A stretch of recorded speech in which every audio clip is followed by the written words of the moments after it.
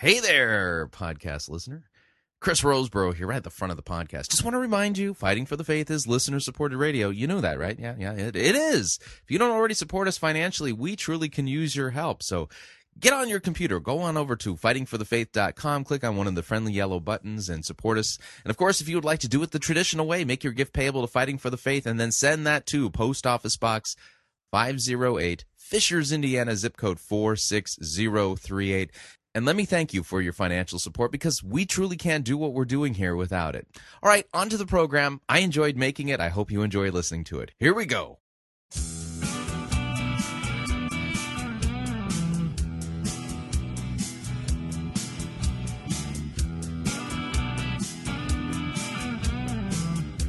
It's time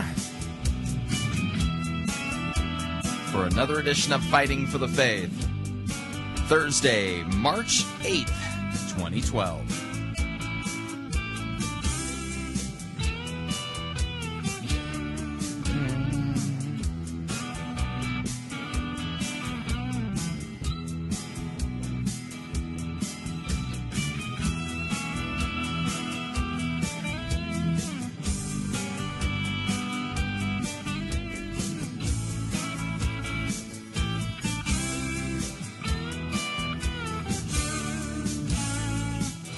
Thank you for tuning in. You're listening to Fighting for the Faith. My name is Chris Roseborough, and I am your servant in Jesus Christ, and this is the program that dishes up a daily dose of biblical discernment, the goal of which help you to think biblically, help you to think critically, and help you compare what people are saying in the name of God to the Word of God. Okay, today's edition of Fighting for the Faith, I'm looking at the list here, and the second half of the first hour is going to be a critical discussion that I want to have regarding the Rick Warren, Kingsway document, Chris Lom, kerfuffle, flap, controversy, whatever you want to call this thing.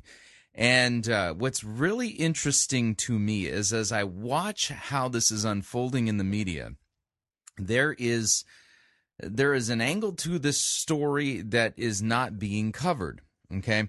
And what I mean by that is this. Is that there are people who are pro-Rick Warren who are giving him the benefit of the doubt. There's something wrong here. They understand that. And so what's happening is that they're extending a lot of grace to Rick Warren. I'm just not in that camp.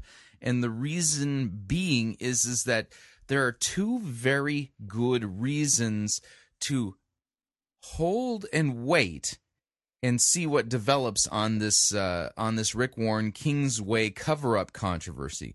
The reason being is that number one, Rick Warren is not your typical pastor. Okay, what Saddleback Church is involved in doing is far beyond the reach of the Great Commission, and I'll talk about that in a little bit. And furthermore, we're going to take a look at taking a look at Titus chapter 1, starting at verse 5, all the way through Titus chapter 2, verse 10, and review the important qualifications for a pastor, for somebody who's teaching in the Christian church. And then we're going to take a ride on the Wayback Machine. Do y'all remember, the Rocky and Bullwinkle show? They used to have segments on there, Peabody and Sherman, and they would hop into the Wayback Machine and go back and it was I forget the exact name of the segments. It was like Unlikely History or something like that. And I know I'm going to get emails from people saying it was this, not that. Just work with me here for a second. What we're going to do in the second half of the first hour today is we're going to go into the Wayback Machine, and we're going to go back in time to November of 2006. And if you're not familiar with the events that transpired in November of 2006, as I was reviewing the story, reviewing the audio, reviewing the controversy that erupted in November of 2006 regarding Rick Warren's trip to Syria, he had, let's just say that he had a conflict with Joe Farah of WorldNet Daily, and for good reason. And so what we're going to do is we're going to review that story. And again, this, I'm tying this biblically back to Titus chapter 1, verse 5 through Titus chapter 2, verse 10. So I just want to give you a heads up. This segment, going back into the Wayback Machine, is kind of an important piece of this Kingsway cover-up controversy. Because no matter how you slice it, 2 plus 2 isn't equaling 4 when it comes to this Kingsway Orange County Register Chrislam controversy. Somebody isn't telling the truth. And there are really only 3 possibilities. There are only 3, okay? Possibility number 1, Jihad Turk of the Islamic Society of Southern California lied and manipulated information and passed false information on to Jim Hinch, who then put that into his story, and that's the reason for the distortion. That's option number 1. Option number 2, Jim Hinch purposely manipulated information and omitted data when he published the story, and therefore he distorted the truth, and as a result of it, the article is factually inaccurate. Or number 3, Saddleback is engaging in spin and not telling the truth regarding this Kingsway document, and as a result of it, they're kind of after the fact trying to clean up a mess that they created. Those are your 3 options. Now, if you come up with a 4th or a 5th option, I'd love to hear it, but I think logically those would be the 3 most probable scenarios. And so what we're going to do is we're going to tie this all back to second half of this hour, back to Titus chapter 1, verse 5 through chapter 2, verse 10. And we're going to do just a little bit of work to kind of demonstrate a few things here, that there's something wrong here, and why, when a pastor is a pastor, he needs to be qualified according to these biblical criterion, if you would. So the first half, though, of this hour, what we're going to do here in just a minute is we're going to be listening to the latest installment from Patricia King's Extreme Prophetic website, talking about angels on special assignment. Dun dun dun dun dun dun dun. Angels on special assignment. Dun dun dun dun. Yeah. Mm-hmm. I gotta. Oh man, I'm thinking about sending Patricia King a fruit basket. Symbolically, I think that would fit, but I'm thinking about sending her a fruit basket and a big thank you card, and just simply writing on the thank you card something to the effect of "Thank you for being the gift that keeps on giving." You do just week after week after week, she never fails to deliver, and deliver complete absurdity when it comes to Christianity. It has nothing to do with biblical Christianity, but man, I gotta tell you, I don't even know if Fighting for the Faith would be as popular of a program if it were not for the regular installments that we're able to do as a result of the crazy work done by Patricia King. So we're going to be looking at angels on special assignment. Then what we're going to do after that is we have a Elephant Room 2 update. And there are now three churches that formerly were in Harvest Bible Chapel that are no longer part of Harvest Bible Chapel as a result of James MacDonald and Elephant Room 2. So we're going to be looking at that story, kind of talking about it shortly. And then, like I said, second half of this hour, we're going to be doing a little bit of biblical study and going into the Wayback Machine. And I'm going to remind you of a story that broke on WorldNet Daily in November of 2006 that I think is important to keep in mind here. And then in hour number 2, we're going to be listening to a Pastor Cy three-peat. Now, I've done a Pastor Cy twin spin, but I've never done a Pastor Cy three-peat.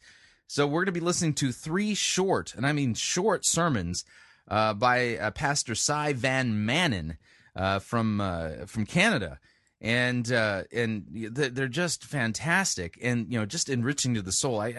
I needed a little bit of a break from the bad sermons, so I hope you don't mind me putting like some good sermons into the mix from time to time in order to just anchor us back in reality a little bit because of the crazy things that we constantly have to deal with and cover here in the normal day-to-day broadcasting here at Fighting for the Faith. So with all of that, we're going to dive into the program proper. Here we go.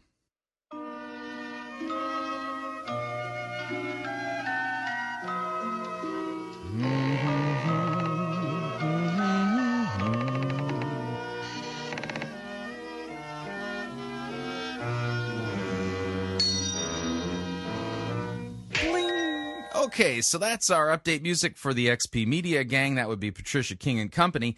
And the latest installment from Patricia King's website, which you can find at extremeprophetic.com. That's right, extremeprophetic.com. The name of the video is Angels on Special Assignments. I'll let Patricia King explain to you. Over the last number of years, the Holy Spirit has been highlighting teaching in the body on the subject of the supernatural realms and dimensions of the kingdom of God. Mm-hmm. You're blaming all that on God the Holy Spirit. I don't think he wants to be left holding the bag or take the hit or the blame for any of that. It's like it's been everywhere you've gone. There's been a highlight on that, like the glory realm and yeah, we never talk about that at our church. The third heaven and and angels and demons and everything that's out there in that. Those come up from time to time, especially in a church that works its way through the biblical texts. Yeah, those subjects come up, but God the Holy Spirit highlighting it? Invisible dimension of the kingdom of God. And it's been an exciting time because... Oh, I'm sure. As the Holy Spirit's been highlighting teaching, there's been more and more visitation. And more and more visitation. Got it. Throughout the Word of God, you know, as you examine the scripture, you'll see that there's certain times within church history and biblical history where God would release angels on special assignments to bring his word or his empowerment to his people, to bring protection, to bring insights, and especially at real strategic times. For example, of course, when... Now, notice how this is being set up, especially during strategic times. So apparently... You know, kind of the subtext of this video is that, well, this is a very strategic time, almost biblical. Okay. The angel Gabriel went to Zachariah and Elizabeth, letting them know that John the Baptist would be brought forth to pave the way of the Lord. And then, of course, Gabriel visited Mary to tell her about the impregnation of the Holy Spirit that would produce through her life in God, the Messiah. Yeah, and you know, I remember your teaching on this a couple of weeks ago that apparently God was ready to impregnate a bunch of women again. And I mean, that was very, very strategic. So those angels were on special assignments. And sometimes in our study of... They were on special assignment. Why do I feel like I'm going to have a Fighting for the Faith gratuitous musical interlude?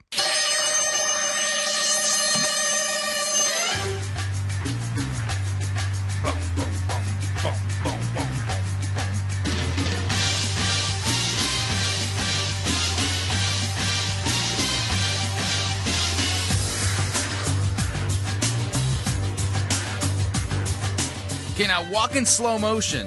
And, you know, with that kind of like stern look on your face and, you know, kind of get the swagger thing going on so that you can, you know, you are on special assignment. Mission Impossible. Gotta admit, this doesn't look as good if you're, like, overweight like me, but, you know, just try it anyway.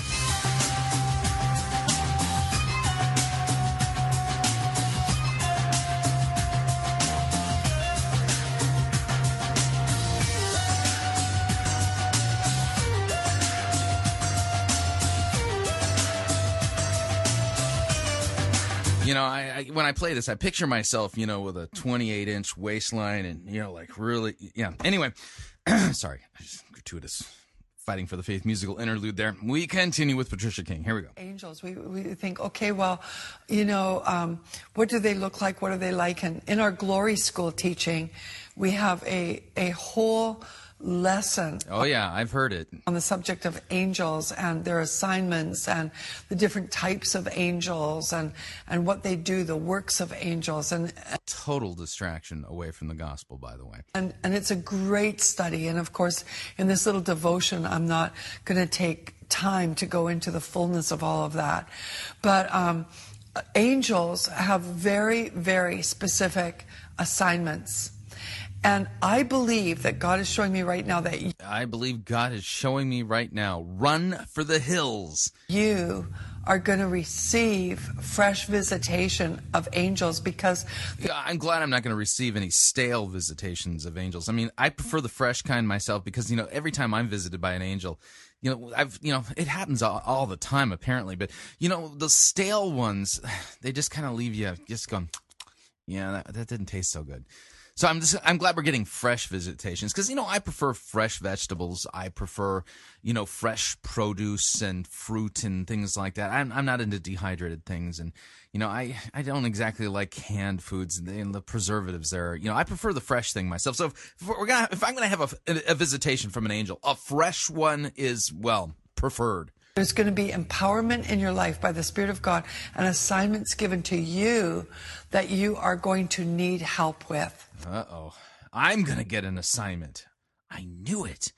Oh, see, this gratuitous fighting for the faith musical interlude was right on.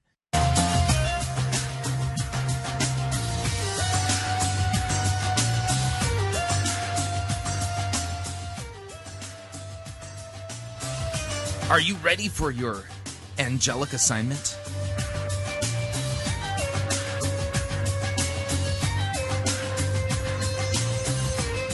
Feeling important in a heavenly kind of way?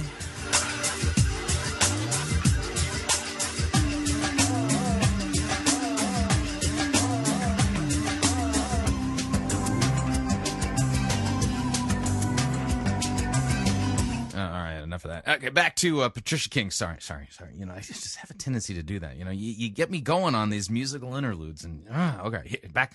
Now, we were just in a ministry meeting not long ago where there was a need in our ministry, and it was regarding distribution of different materials that carry the gospel.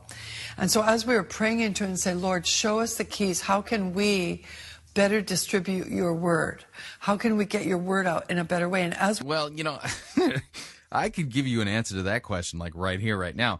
It would involve you actually putting all this silly supernatural stuff aside, then the claims of visitations and traveling up to heaven and, and drinking from the heavenly wine cellar and all that kind of stuff. And actually, preaching and teaching God's word in context and focusing on Christ and Him crucified for our sins. That seems to be the thing that's always missing from these videos week in and week out. We're praying into that. The Lord showed me, He said, I want you to call forth an acceleration of angels into your ministry, specifically ones that will help distribute the word and take it into greater places. Right. And so I thought, okay, I'm going to do that. You inspired me to do that. I'm going to do that. And so I went. Notice she's inspired the same way that the apostles were inspired to, to write the New Testament. Before the Lord, I said, Lord, I thank you for this inspiration that you've given me. And now, according to your word, I call forth angels of distribution. All right, distribution angels. Never heard of such a thing, but I'm glad they exist. I have a few things I'd like to distribute. Angels that you will send from your. I wonder if you can use those like during church, to distribute the weekly bulletin. Heavenlies into our midst as a ministry to distribute the word of God. And I could just feel the favor of the Lord on it. So now. Really? We have extra angels assigned to our ministry to help take the word further than it could have ever been taken before. Really? Can you quantify any of that extra, supernatural, spiritually distribution going on as a result of these extra angels you have floating around? The word is being distributed in this year in greater dimensions than ever before. How many dimensions are they being distributed in? In the entire course of our ministry, because we have angelic help. Now, oh man, Boy, yeah, I don't know if this is insanity, the result of like name damage as a result of excessive drug use or something. But good night, this is crazy. Bob Jones told me years ago that when God assigns angels to you, they're with you for life because the scripture. Oh, right. Yeah. So if you get an angel, it's with you for life. I'm glad he knows that. You got a Bible verse that says that? Scripture says that the gifts and the calling of God are without repentance. In other words, if he really gifts you with an angel to be on assignment with you, it's not going to leave you the next day. It's with you for life. And when you proclaim the word of God, it activates the angels because so you need I did not know that they needed to be activated. Y'all, when you open up a bank account, and they send you a debit card, one of those Visa or MasterCard debit cards that you use to buy groceries with, and when the card arrives in the mail, you got to call in and activate it. So here's the deal: if God sends some distribution angels to you, to help distribute your message into different dimensions. You got to remember that you got to activate them first, because otherwise, even though they're attached to you like for life, if you don't activate them, you can't really tap into their distributing power that they have for the other dimensions of getting the message out. According to Psalm 103, verse 20, they carry out the voice of the Lord's word, the commandment that your voice carries. And so we have these angels with us for life now, for the life of this ministry that will continue to partner with us. The Lord's going to give you specific angels. And what I'd like to invite you to do is to just settle before the Lord, spend some time with Him, wait on Him, and say, God, what fresh assignment do you want to give me in you, and what angels do you want to assign? Because He's going to assign angels to you to work with the special assignment He gives you to fulfill. And your special assignment, should you choose to accept it, will include having angels assigned to you for life. They will help you distribute your message into other dimensions. Have no idea what that means. But God wants to release them, and then you got to activate them for your special heavenly assignment.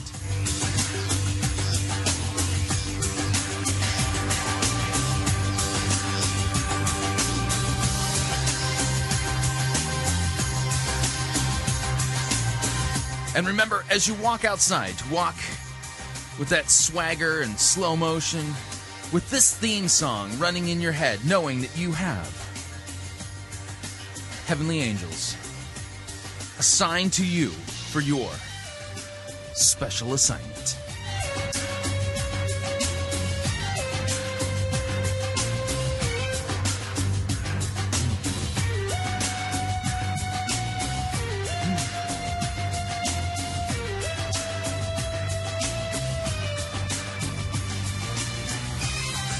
I think I'm just going to go to a break. If you'd like to email me regarding anything you've heard on this edition or any previous editions of Fighting for the Faith, you can do so. My email address, talkback, fightingforthefaith.com. Or you can follow me on Facebook, facebook.com/Pirate Christian, or Twitter @Pirate Christian. We'll be right back. Because only good theology leads people to heaven. You're listening to Fighting for the Faith. You're listening to Pirate Christian Radio. We'll be taking your false doctrine now.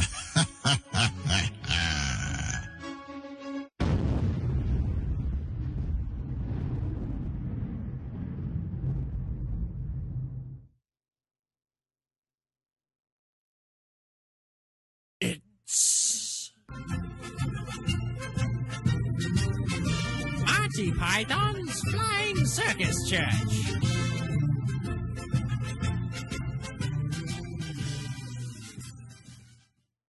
So the new pastor came in and shut down the Sunday school, canceled the adult Bible study, dumped the hymnals, sacked the choir, and put in a praise band and started preaching sermons that sound like they could be preached or done on Dr. Phil's program. It's awful. I didn't expect a kind of purpose-driven inquisition.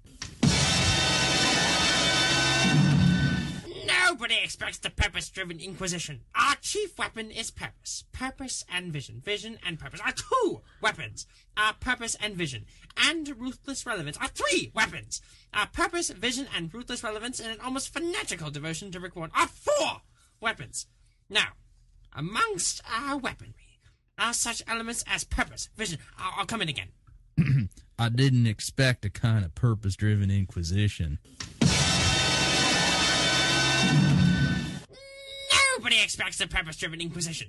Amongst our weaponry are such diverse elements as purpose, vision, ruthless relevance, and almost fanatical devotion to Rick Warren, and nice Hawaiian shirt. Oh, damn. I can't say it. You'll have to say it. What? You'll have to say what the bit about our chief weapons are. I couldn't do that.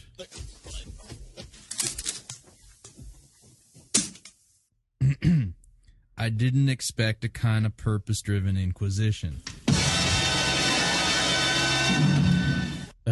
Nobody nobody expects the purpose-driven Inquisition. I know. Nobody expects the purpose-driven inquisition. In fact, those who Our chief weapons are our chief weapons are purpose. Vision. Okay, stop that. Our chief weapons are purpose. Blah, blah, blah, blah, blah. Youth Pastor Rick, read the charges. Dude, you're like hereby charged with being divisive and not following our program. That's enough! Now, how do you plead? Well, We're innocent. Ha! Ha! Ha! Ha! Ha! We'll soon change your mind about that!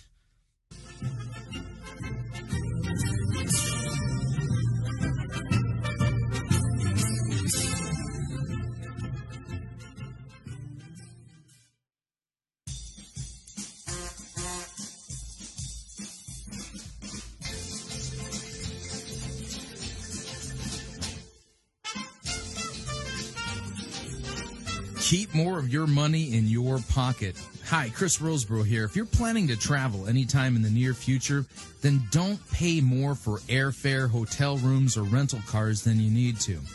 Longtime Pirate Christian Radio featured advertiser Cheap O Air can save you a Tijuana taxi load of money on all of your travel needs. Plus, Cheap O Air has a seasonal promotional code for all of our listeners that will save you an additional $10 off of Cheap O Air's already low prices. Visit piratechristianradio.com/cheap, write down the promo code, and then click on the banner, and then book your travel today.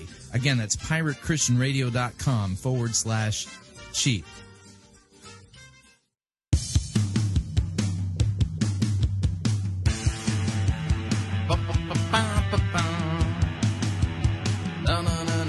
All right, we're back.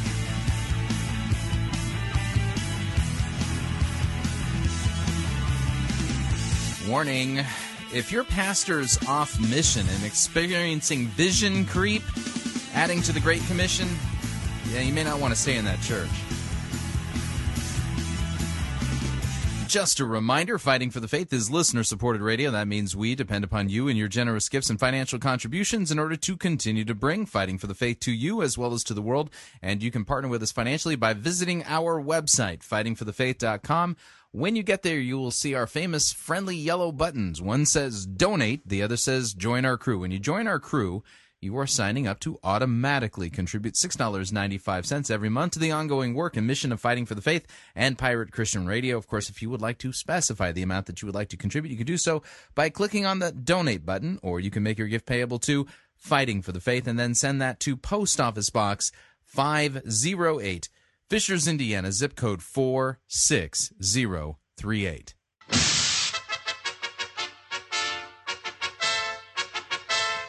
Look out, look out, pink elephants on parade, here they come. Hippity-hoppity, they're here, and there are pink elephants everywhere. Look out,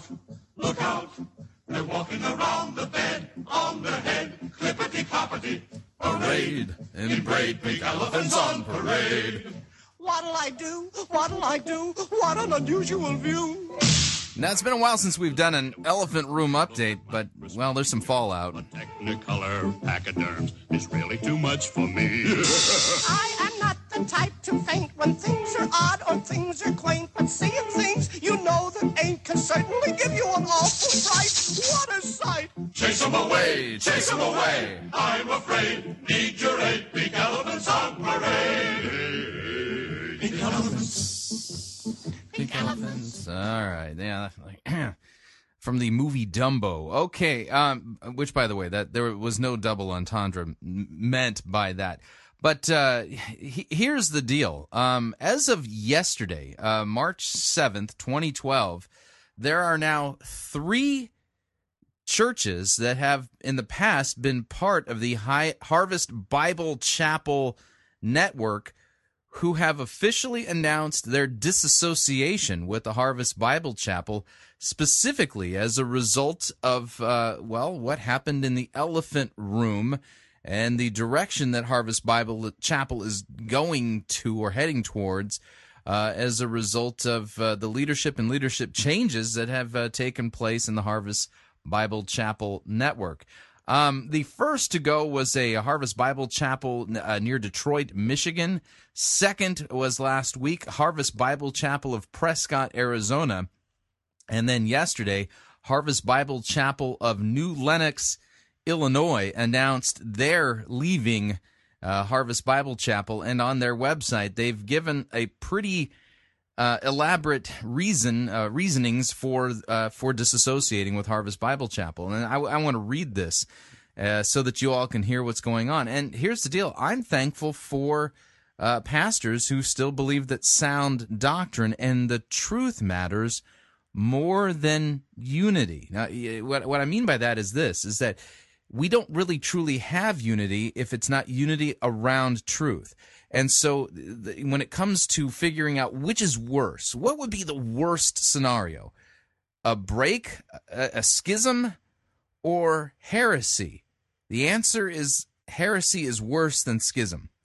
And I think the Bible kind of clearly lays this out for us anyway. But the pastors of Harvest Bible Chapel, Lenox, Illinois, write, an important message from the Elder Board of Harvest Bible Chapel, New Lenox. Our church began on January 1st, 2003 as Cornerstone Church with the purpose to glorify God by proclaiming the gospel of Jesus Christ to our community. On October 2nd, 2005, we joined with Harvest Bible Fellowship and became Harvest Bible Chapel, New Lenox, and we were excited to be Harvest Bible Fellowship's first transition church. We have enjoyed many good times of fellowship and growth since our partnership with Harvest Bible Fellowship. God has worked in our midst as we have determined to preach the Word of God, to call men and women to faith and repentance by the enablement of the Holy Spirit, and to trust God to do His work of drawing them and to a saving knowledge of Jesus Christ by His grace and for His glory. 1. Decision to dissociate with Harvest Bible Fellowship. As the elder board of HBCNL, that would be Harvest Bible Chapel, New Lenox, we now come to a significant moment of change in regards to our affiliation with Harvest Bible Fellowship. Over the past year and a half, the elders of HBCNL have sensed an increasing shift away from the convictions and philosophy of ministry that were in place when we joined Harvest Bible Fellowship in October of 2005. In light of these concerns, we are disassociating from Harvest Bible Fellowship effective March 31st, 2012. We will then assume our previous name held from January 1st, 2003 until October 2nd of 2005, Cornerstone Church, and continue to serve the Lord together as an independent church. A. Harvest Bible Chapel Ministry new distinctives that we oppose. In order to be clear, greater detail concerning our differences with Harvest Bible Fellowship is necessary, though we are not accusing Harvest Bible Fellowship or Pastor James McDonald of abandoning the faith. We are convinced that they have drifted into error in a number of key ministry areas. That drift can be evidenced by at least 3 major changes in their convictions and philosophy of ministry. 1. a growing personality/celebrity pastor-centered ministry. The Elder Board of HBCNL is troubled by Harvest Bible Fellowship's commitment to the establishment of multi-sites, also called video campuses, in Chicagoland, with Pastor McDonald projected weekly on the video screen as the lead preacher. Multi-sites minimize the gifting of the Holy Spirit for vocational pastor/teachers to exercise live teaching and preaching, personally shepherding the flock and directing practical spiritual oversight. The multi-site model is foreign to the biblical model of ministry in the New Testament, as pastors and elders are told by Peter to, quote, shepherd the flock of God that is among you, exercising oversight. See 1 Peter chapter 5, verse 2.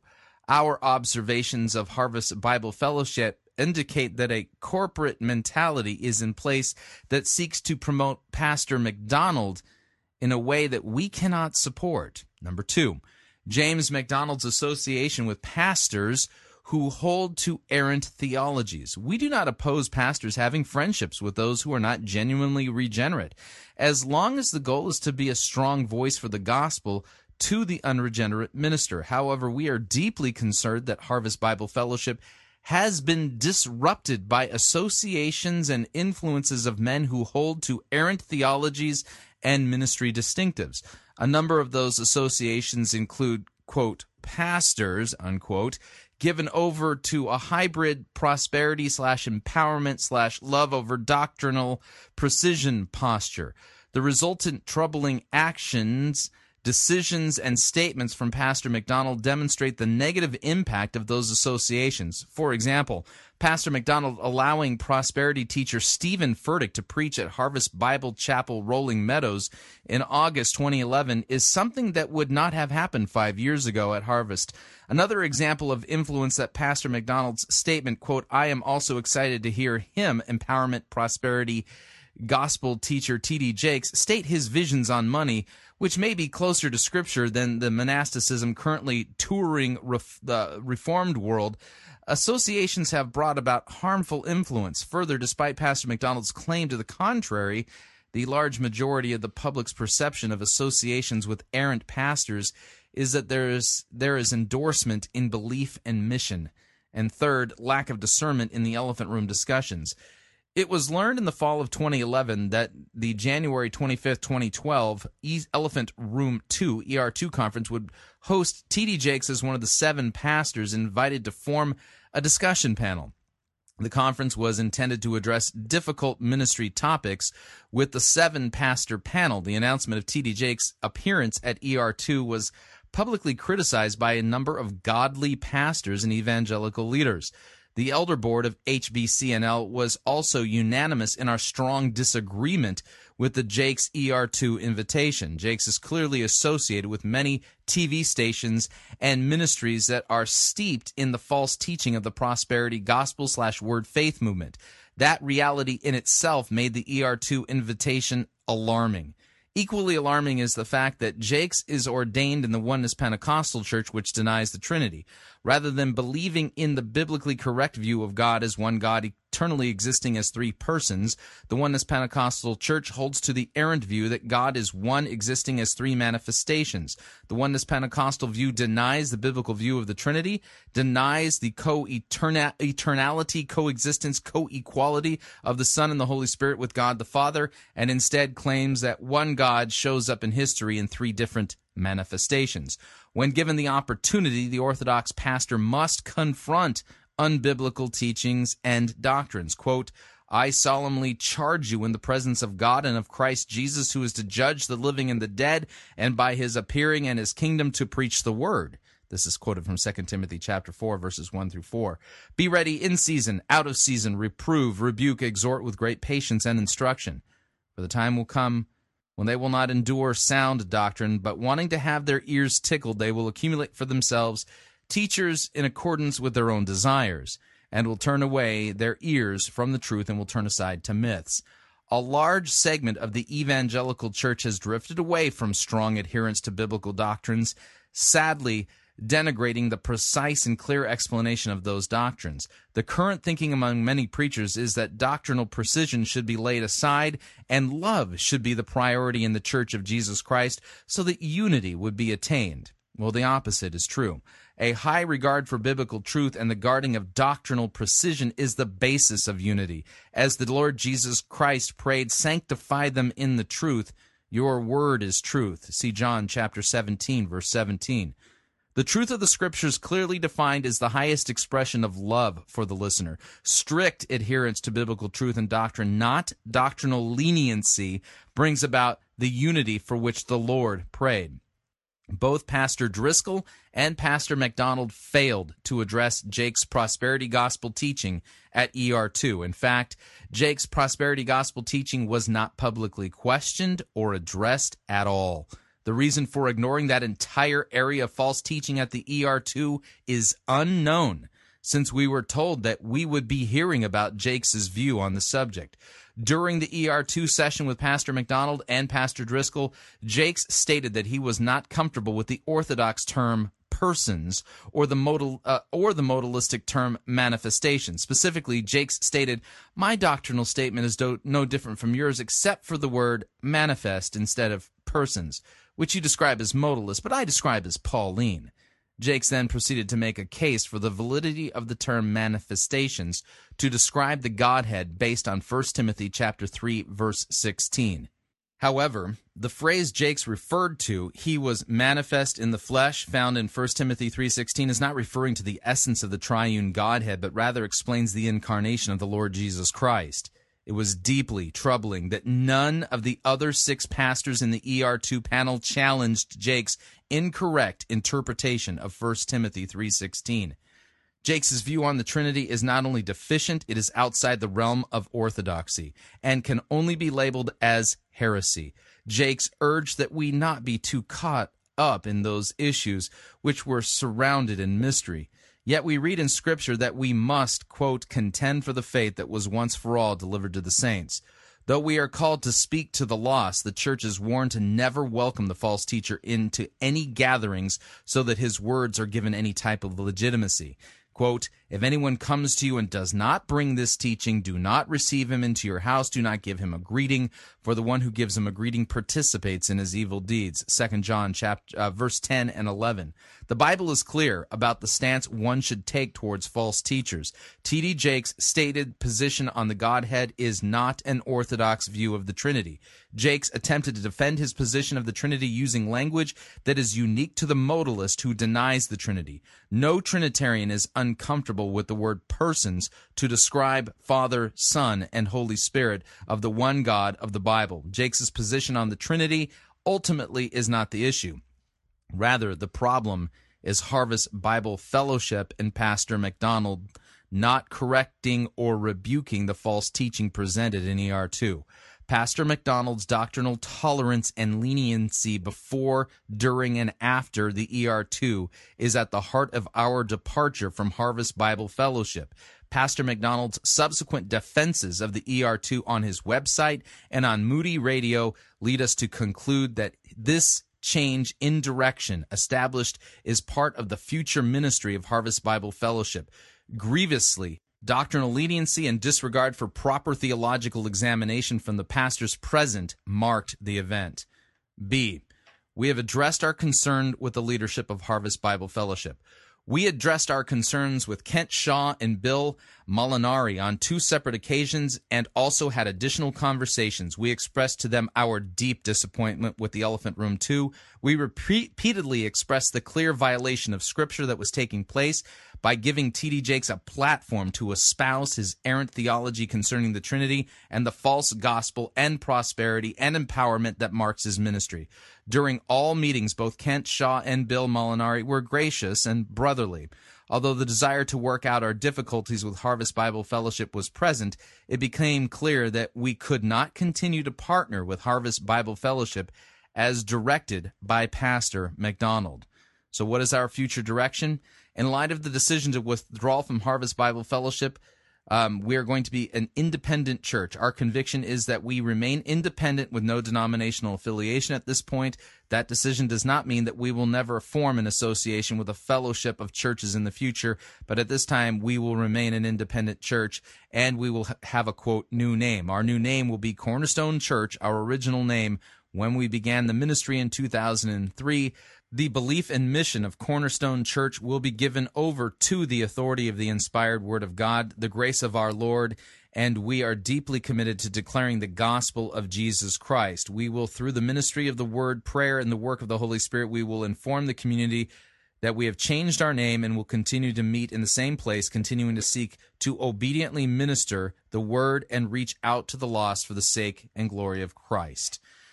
Please pray for our church as we continue to minister, and that God will be glorified in all that we do and say. Pray also for Pastor James McDonald and Harvest Bible Fellowship, that they would be attentive to the Holy Spirit and to the Word of God. Sincerely in Christ, Pastor Arvid Svensson.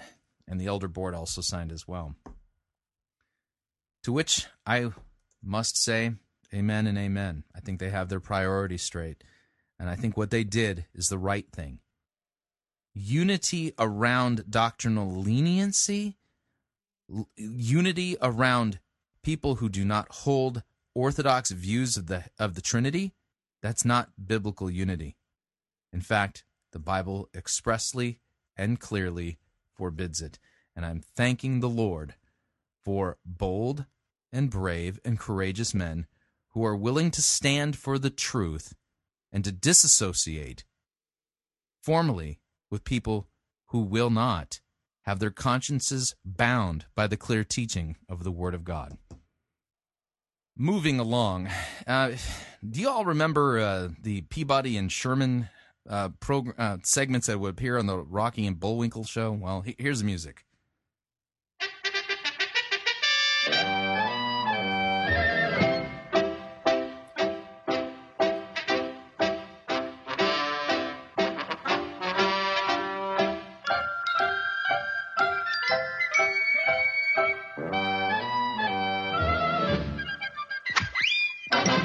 All right, yeah, that's the opening music for the Peabody and Sherman show, which is famous for their Wayback Machine. They travel through history.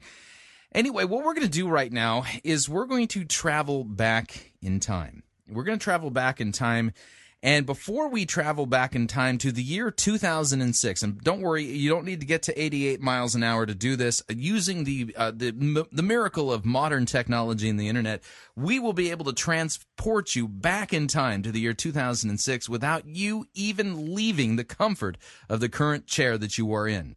Okay, before we do that, though, what I want to do is I want to look at the biblical qualifications for a pastor laid out in the book of Titus. Some particular things I want to point out to you, and what I want to basically point out overall is this idea of why biblical qualifications for a pastor matter. We're going to talk a little bit about mission creep or vision creep if you're a seeker-driven guy, and then we're going to go back in time to November of 2006 to look at a controversy that I think is related to the current controversy that exists with Rick Warren and the King's Way document. Okay, well, the King's Way document cover-up. The question is it a cover-up? What's going on there? But if you have your Bible, flip on over to the Epistle of Titus, chapter 1. I'm going to start at verse 5, and I'm going to continue on through chapter 2, verse 10. Here's what it says. The Apostle Paul, writing under the inspiration of the Holy Spirit, states, quote, "This is why I left you in Crete, so that you might put what remained in order and appoint elders in every town as I directed you. If anyone is above reproach," see the first qualification? If anyone is above reproach, it's an important qualification. The husband of one wife, his children are believers, not open to the charge of debauchery or insubordination. For an overseer, as God's steward, must be above reproach. Second time it's stated. Okay? Must be above reproach. He must not be arrogant or quick-tempered or a drunkard or violent or greedy for gain, but hospitable, a lover of good, self-controlled, upright, holy, and disciplined.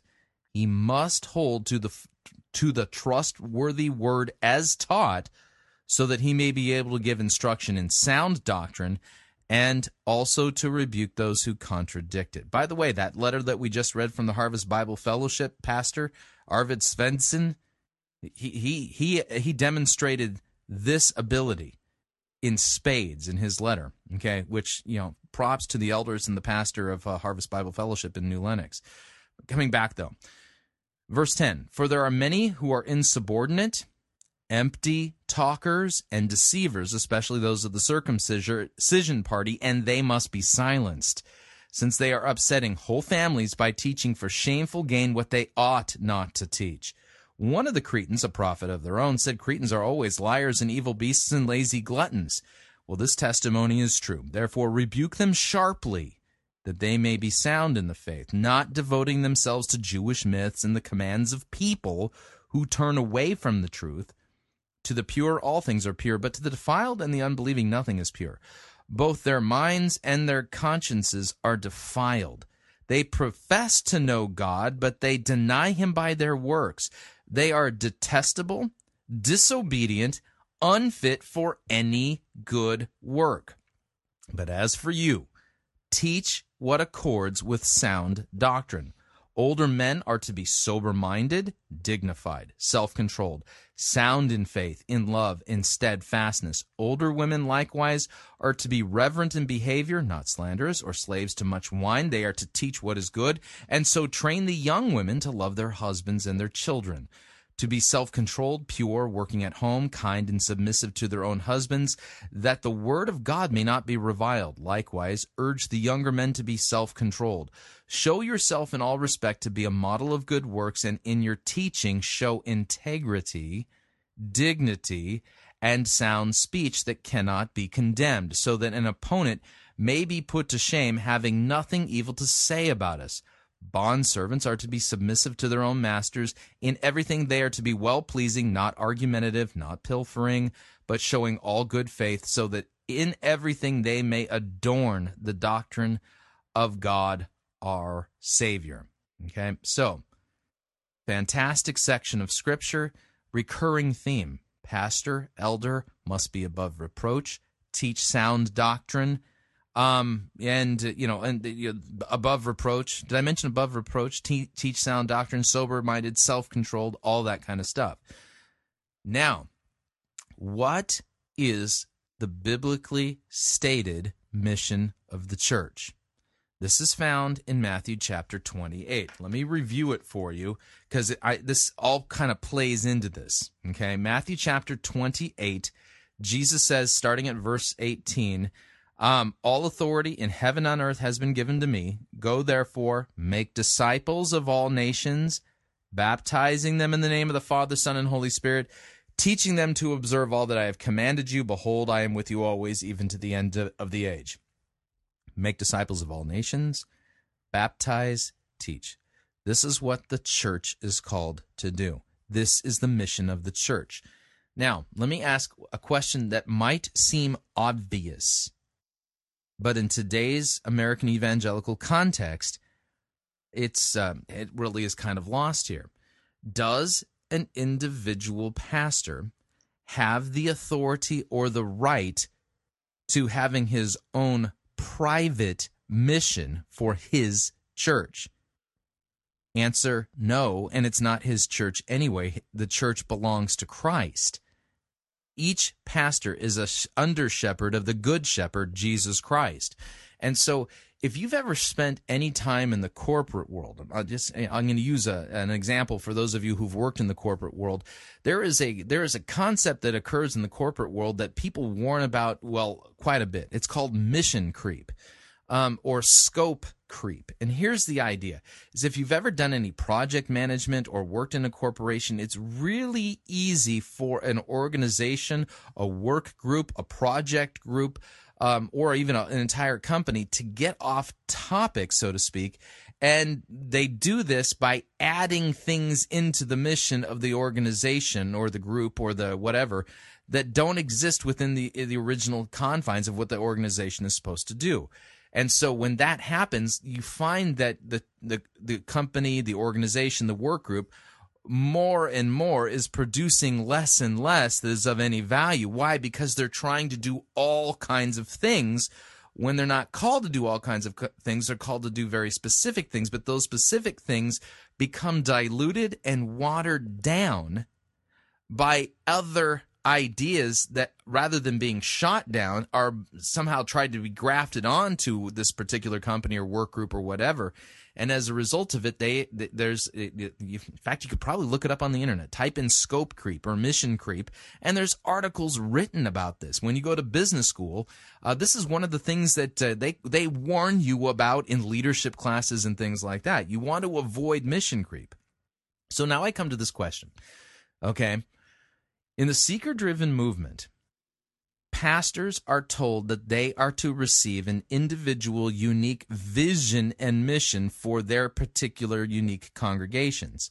These specific, tailor-made, unique missions and visions oftentimes have elements that have nothing to do with what God's Word has stated is the mission for the church: making disciples of all nations, baptizing and teaching all that Christ has commanded. Okay? As a result of it, individual pastors are, to the degree that they're engaging in these other unique visions and missions that they think are coming from God, are in effect experiencing ecclesiastical mission creep. Okay? And I think a poster person for that would be Rick Warren. And what I mean by that is this, is that Rick Warren, what is he most famous for? Is he most famous for preaching sound doctrine? Well, no, actually, he's not. He's very famous for being somebody who plays fast and loose with the biblical text and comes up with some pretty unique interpretations of biblical passages, which is all made possible by his basically constant and habitual ripping of verses out of context and then citing them from multiple translations and paraphrases. In other words, Rick Warren is not known for teaching all that Christ has taught us. Instead, Rick Warren is also known for a pragmatic approach to preaching, which has some very unique and, historically never before seen ideas regarding the purpose of preaching.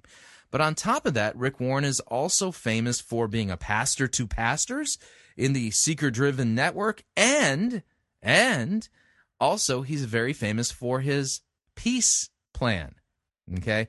Rick Warren has got his hands into all kinds of things that I would argue make it so that one could argue that the agenda of Saddleback Church is not focused like a laser beam on what Christ has commissioned the church to do: make disciples of all nations, baptizing and teaching all that Christ has commanded.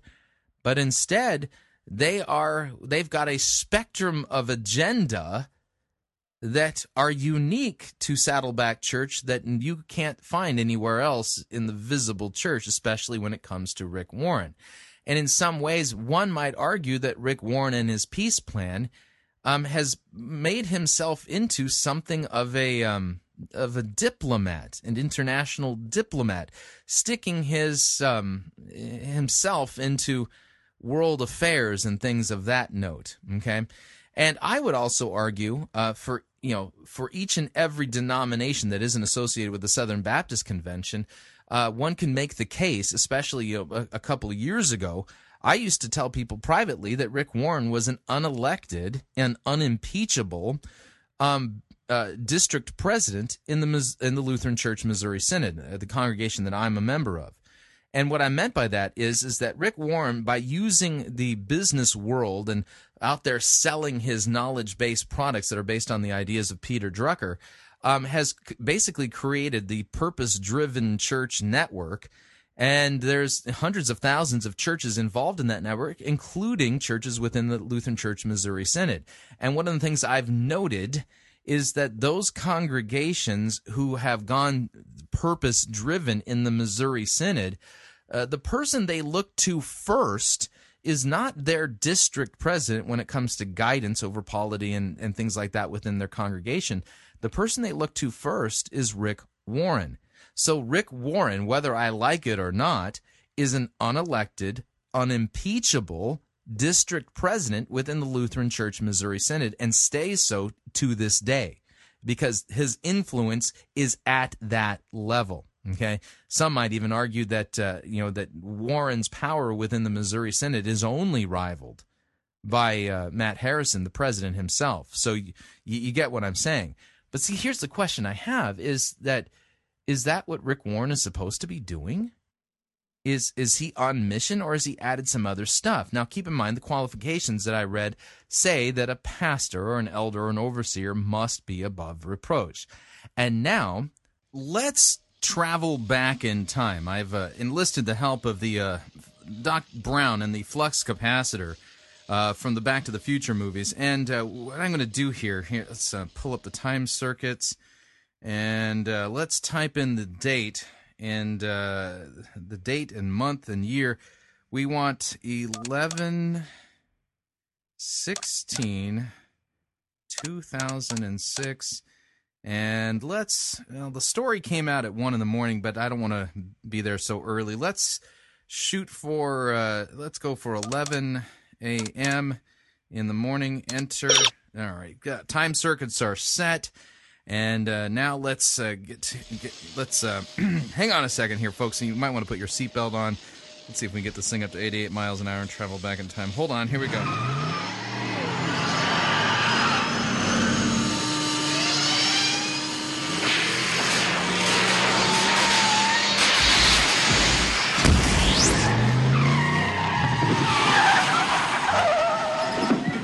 There we go. Uh-oh. Running low on plutonium. I'll have to fix that later. All right. Well, the lengths I go to here to, bring you back in time. I mean, it's obviously quite an ordeal. But anyway, I am now in the year 2006. You are with me here, too, as well. It's November 16th, 2006, and we're at the WorldNet Daily website. And the headline, written by Joseph Farah, who runs WorldNet Daily and is a famous conservative news guy and commentator.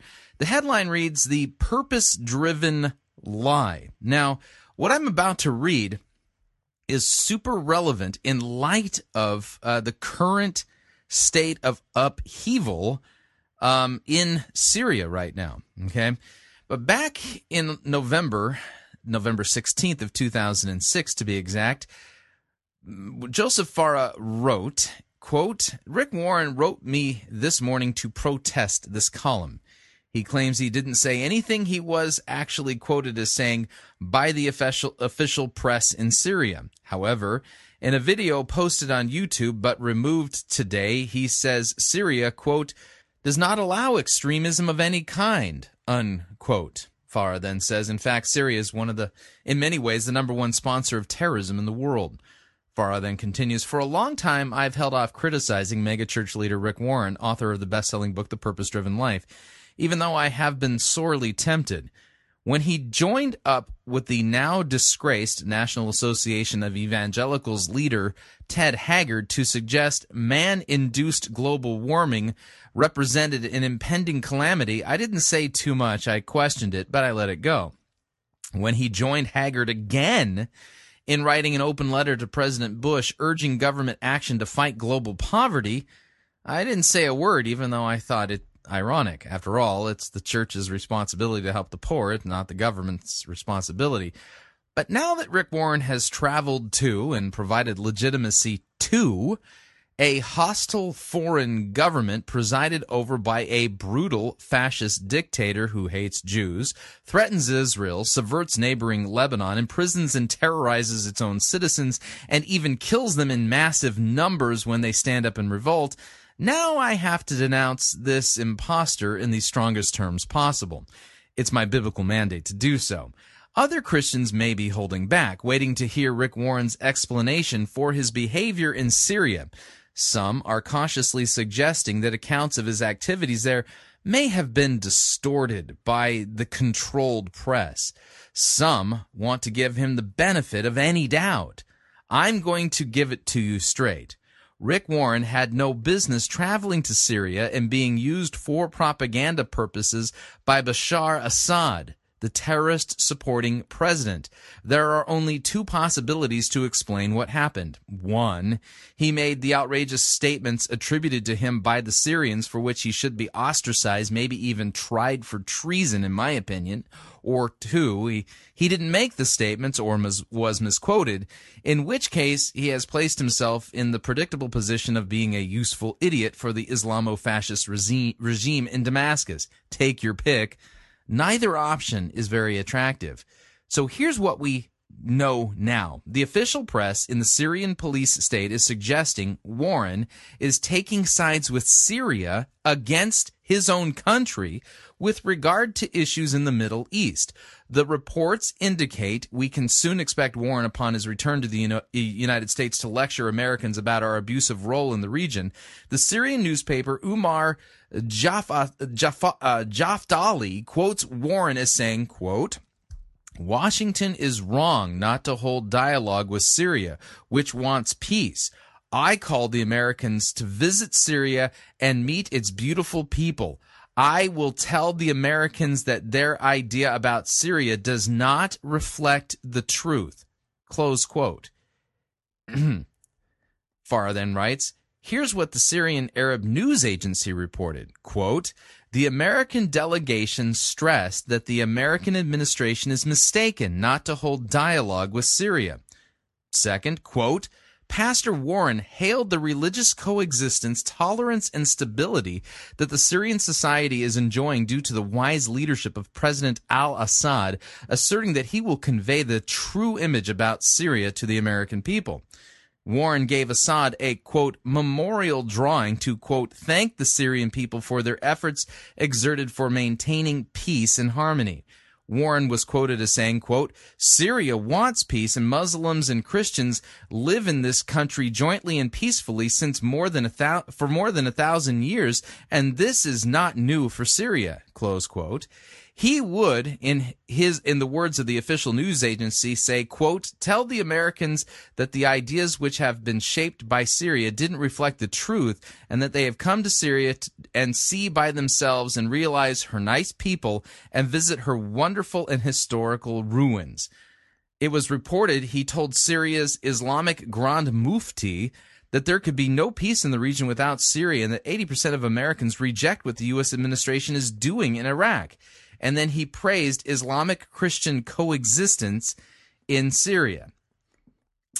Farah then notes, if I were a betting man, I would wager that Warren will come home and allege he was widely misquoted. He probably was. I hope he was. But there's the problem. When you place yourself in the position of being used and are used, whose fault is it? So here's the deal. Back in November of 2006, Warren traveled to Syria. He made statements that were picked up in the Syrian news and forwarded on that people here in the United States picked up on and challenged Warren regarding. Okay, same day. Okay, the same day, November 16th, 2006, another story appeared at WorldNet Daily. The headline read, Mega Pastor Warren denies praising Syria. And he, quote, I said nothing of the sort, he says. I don't pretend to be a diplomat. Dateline Washington. Megachurch pastor Rick Warren is adamantly denying that he praised Syria on his recent trip, which he describes as a favor to his Muslim next-door neighbor. Warren, author of the best-selling book The Purpose-Driven Life, visited Syria last week and was quoted by official Syrian news agency as saying the United States should have been holding dialogues with Damascus, that Syrian Muslims and Christians coexist peacefully, and the Syrian leadership is responsible for the nation's tolerance and stability. In an email to WorldNet Daily, editor Joseph Farah, who blasted Warren today in his daily column, Warren writes, quote, Joseph, why didn't you contact me first and discover the fact that I said nothing of the sort? The trip was a favor to my next-door neighbor. I had nothing to do with policy and was done with the State Department's knowledge. In fact, Saddleback Church declined repeated requests to respond to WorldNet Daily's questions yesterday. Notice a trend here? Warren added that the State Department had warned him to, quote, expect exactly what Syria did, a PT blast. I don't pretend to be a diplomat. I'm a pastor who just gets invited places, said Warren. However, in a video posted on YouTube but removed today, titled Building Bridges, Warren is shown walking down a Damascus street commenting on political and social life in Syria, saying, quote, Christians and Muslims get along with each other. Quote, it's a moderate country, and the official government role and position is to not allow any extremism of any kind, Warren says. The reports from the official Syrian news agency included statements that Pastor Warren hailed the religious coexistence, tolerance, and stability that the Syrian society is enjoying due to the wise leadership of President al-Assad, asserting that he will convey the true image about Syria to the American people. Syria wants peace, and Muslims and Christians live in this country jointly and peacefully for more than 1,000 years, and this is not new for Syria. Warren told Syria's Islamic Grand Mufti there could be no peace in the region without Syria, and 80% of Americans reject the United States administration's policies and actions in Iraq. The comments attributed to Warren contradict documentation by the International Counterterrorism Organization and the United States State Department of Syria's extensive use of terrorism for its political goals.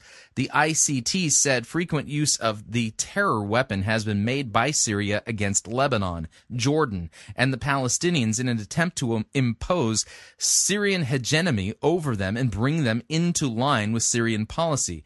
The main Lebanese leaders killed by Syrian proxies were Bashir Gamaliel, who was accused by Syrian propaganda of being a Zionist proxy, Kamal Jumblat, accused of being a traitor and an American agent, the ICT said. Saddleback Church, with 30,000 members, was begun by Rick and Kay Warren in 1979 and now has more than 200 ministries in the Orange County area. His popular book, which has sold about 12 million copies, focuses on worship, fellowship, discipleship, ministry, and evangelism, and it tells readers the root is that life is not about you and shows how God can enable each one to live for his purposes. Warren is scheduled to preach in North Korea next year. In a letter to his congregation, Warren explained in more detail why he went to Syria, referring to his International Peace Plan ministry. Quote, our team is on a 3-nation peace plan tour, he wrote. After leading a peace plan briefing for 44 major Christian missions organizations that we gathered in Atlanta, our team traveled to Germany, where we taught the purpose-driven preaching seminar to pastors and shared the peace plan with about 5,000 church leaders. Right now, we're in Rwanda teaching the purpose-driven preaching seminar and the peace plan to the leaders of denominations. In between Germany and Rwanda, we visited Syria. Since our trip to Syria had already been misunderstood and attacked, I wanted you to know the real story because you can't believe everything that you read on the internet. He continued, why Syria? The simple truth is that I was invited by my neighbor. We were talking over his backyard fence a couple of months ago when my Muslim neighbor, Yasser, said, Rick, you visit so many countries, I want to show you mine. I was touched by his invitation, by this invitation from my friend, and promised the next time I'm traveling that direction, I'll visit your home with you. It was a favor for a friend, not a political statement. Quote, when we got to Syria, our first event was a home-cooked meal with 20 of Yasser's family, he wrote. Then he showed us many of the sacred Christian sites in Syria, the road to Damascus where St. Paul was converted, Straight Street where the Holy Spirit led Paul, the house where Ananias prayed for his healing, 2,000 years old, the wall where Paul was let down in a basket to escape the Romans, the tomb of John the Baptist, and the oldest Christian church building in existence. Warren went on to explain that every Christian he met expressed gratitude to the government for protecting their right to worship. Quote, my next-door neighbor arranged for me to meet many of the key Christian leaders of Syria, including the Presbyterian pastor who leads the Coalition of Evangelical Churches of Syria, the Patriarch of the Greek Orthodox Catholic Church and the Patriarch of the Catholic Church, and the pastor of the oldest church in the world, he continued. You may be surprised to know that Christianity is legal in Syria and that the government provides free electricity and water to all churches, allows pastors to buy a car tax-free, and appoints pastors as Christian judges to handle Christian cases, and allows Christians Christians to create their own civil law instead of having to follow the laws of for Muslims. One city we visited, Malula, is 2/3 Christian. Every Christian I met expressed gratitude to the government for protecting their right to worship. Honestly, that shocked me. Got a question for you. In light of all of the news and the video that's been coming out of Syria for the past few weeks, the reports of Christians being lined up and executed en masse in Syria, does any of this sound even right? Story continues. Warren explained how his meeting with Syrian President Bashar al-Assad came about. Quote, then my neighbor invited me to meet the president since I often meet presidents of countries we visit. Wow, well-connected neighbor. Quote, I had talked to Franklin Graham of Samaritan's Purse, who has had years of experience with Lebanon and Syria, and asked him what to say. Franklin told me, thank the Syrian president for protecting the freedom of Christians and Jews to worship there.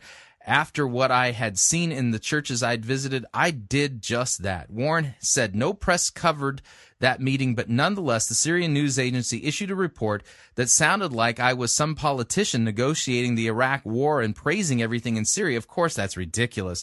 But it created a stir among bloggers who typically editorialize before verifying the truth. It's ironic that people who distrust Syria trust their press releases.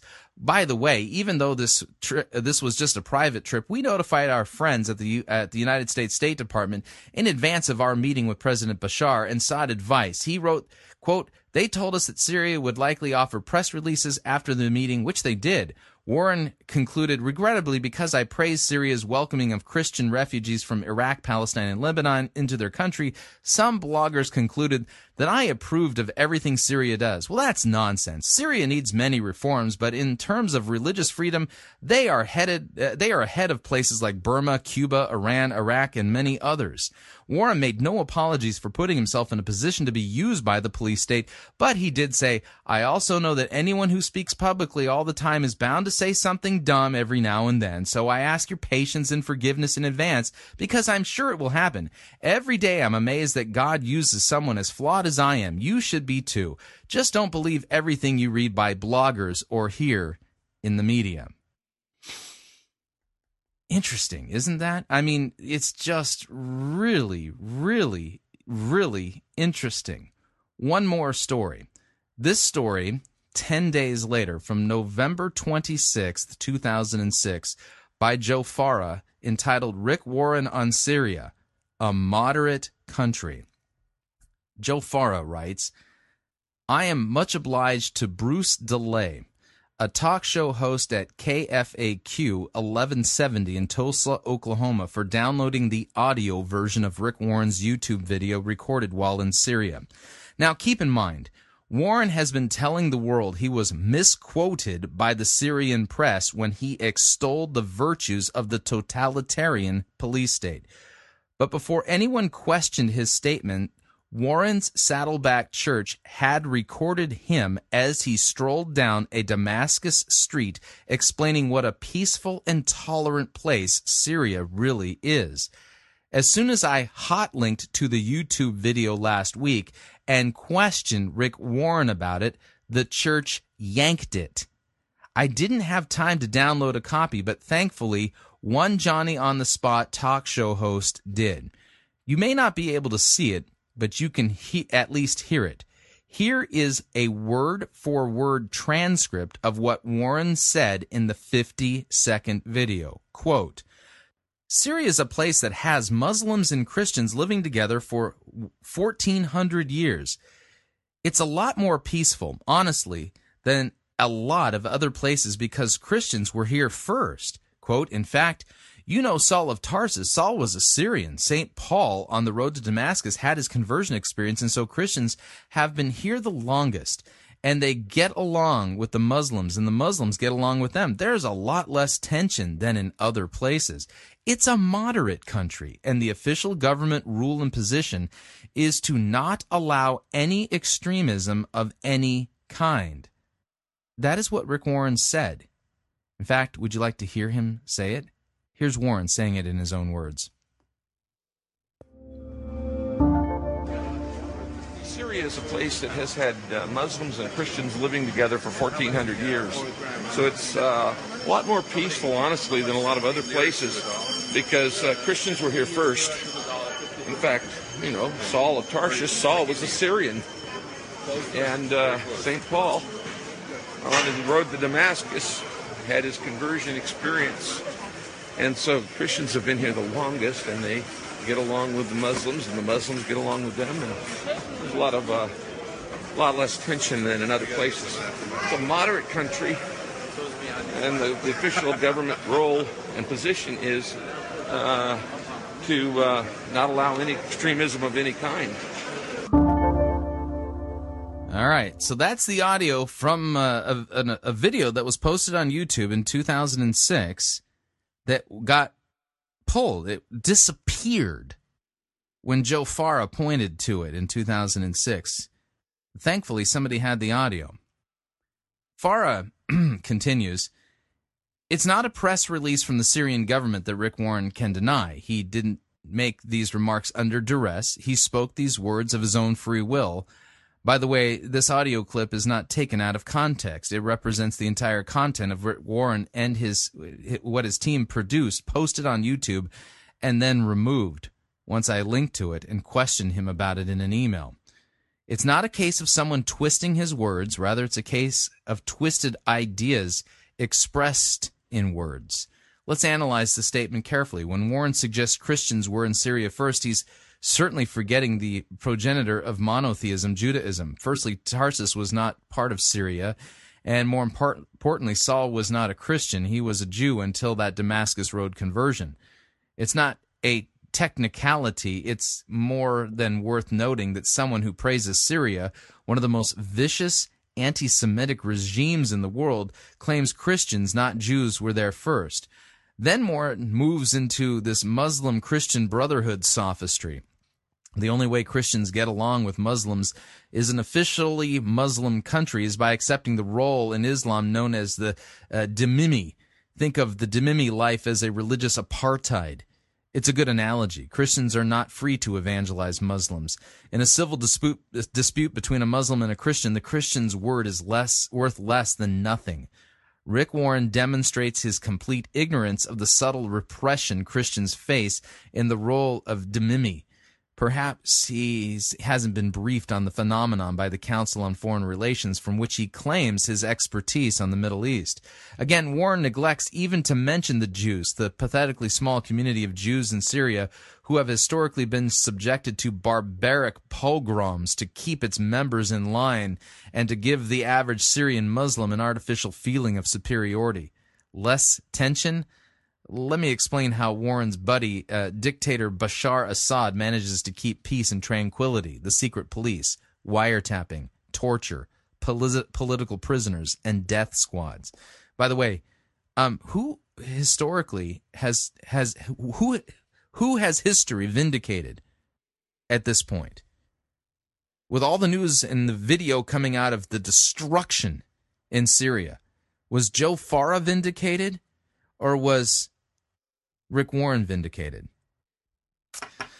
Bashar's father, Hafez, was the master of heavy-handed Big Brother tactics. When the citizens of Hama rose up to challenge his authority in February of 1982, Assad sent in Syrian troops to massacre between 10,000 and 25,000 civilians. The town was paved over and marked permanently to ensure that others would learn the terrible lesson. It worked. There's been peace, as Rick Warren would call it, ever since. There's been a lot less tension, as he would put it. Lastly, Rick Warren said, "It's a moderate country. The official government rule and position is to not allow any extremism of any kind." Where does one even begin answering such a lie? True, the Assad simply crush an extremism that threatens their tyrannical rule, but Syria plays ball with the terrorists by allowing them to use Syria, a neighboring Lebanon, as staging grounds under the proviso that they do not subvert the Assad regime. That's why Syria serves as the headquarters for more terrorist organizations than any other country in the world, yet experiences little of its own. My goal is not to beat a dead horse with Rick Warren's trip to Syria. My goal is to bring understanding and truth to an issue that has been perversely distorted by Rick Warren. So let's review here. This is an interesting historical factoid. Rick Warren traveled to Syria. Rick Warren made statements that the Syrian government was moderate, didn't allow any extremism. He said statements that were picked up by the Syrian news agencies and broadcast in their papers and on their internet websites. And then Rick Warren, when challenged about those statements, denied that he made them. And yet Joe Farah knew that he had made them because he saw the video on YouTube, and when he linked to it, the video disappeared. And then Rick Warren sent out a letter to the people at Saddleback Church, basically claiming you can't trust everything you read on the internet, blaming bloggers for distorting the facts. Weird. Fast forward now, I ran out of plutonium, so I can't put it in the flux capacitor. We'll just have to walk back to the year 2012. Walk back now with me to 2012, though. The Orange County Register, Jim Hinch, publishes a story about building bridges with Muslims. Notice the same words were used back in 2006. Building bridges with Muslims. And in that Orange County Register story, Jim Hinch noted that in December of last year, that just a few months ago, at Saddleback Church, Jihad Turk of the Islamic Center of Southern California and Abraham Muhlenberg, interfaith pastor at Saddleback Church, hosted an event for Muslims and Christian members of Saddleback to attend, a select number of them. And at that event, a document was discussed. The name of the document, The King's Way.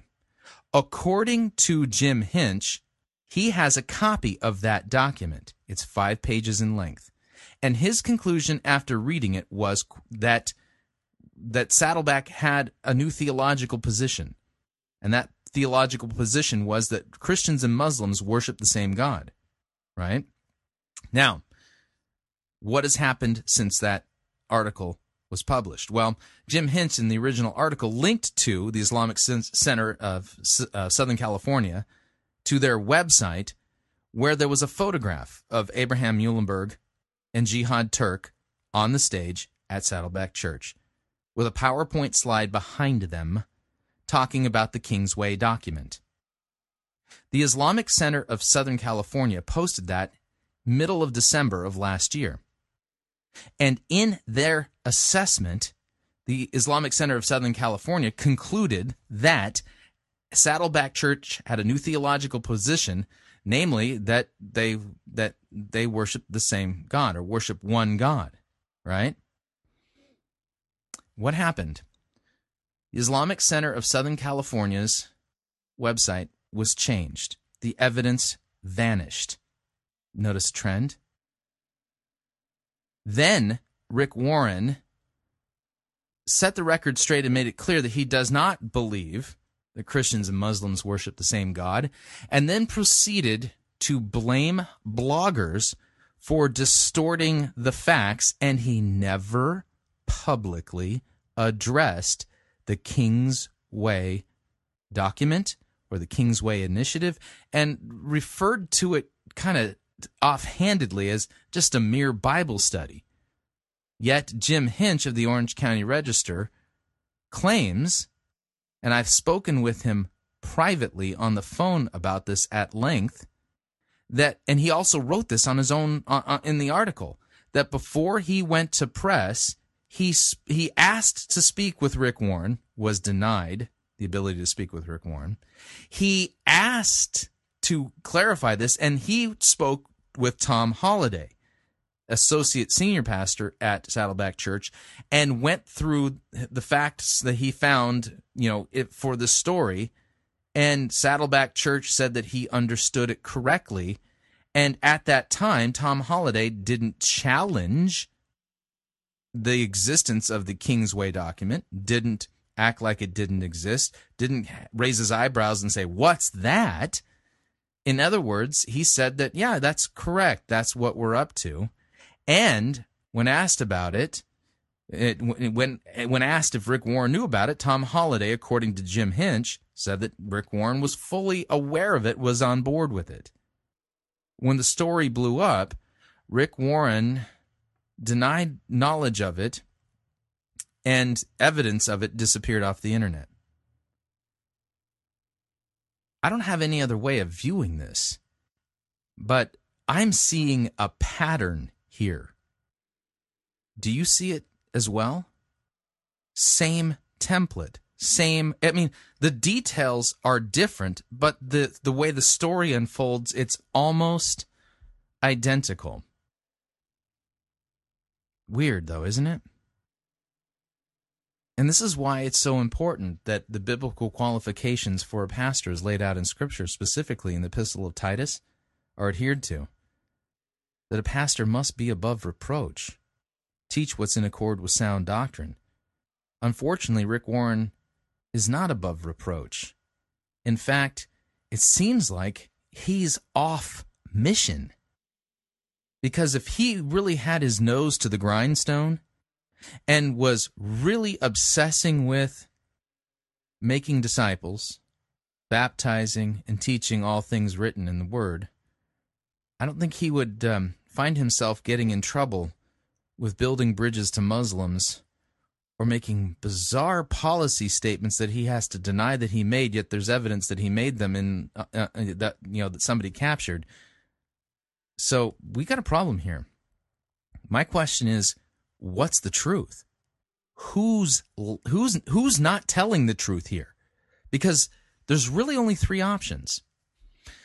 Option number one is that Jihad Turk of the Islamic Center of Southern California fabricated all of this and manipulated Jim Hinch and told him a story that wasn't true regarding the King's Way document.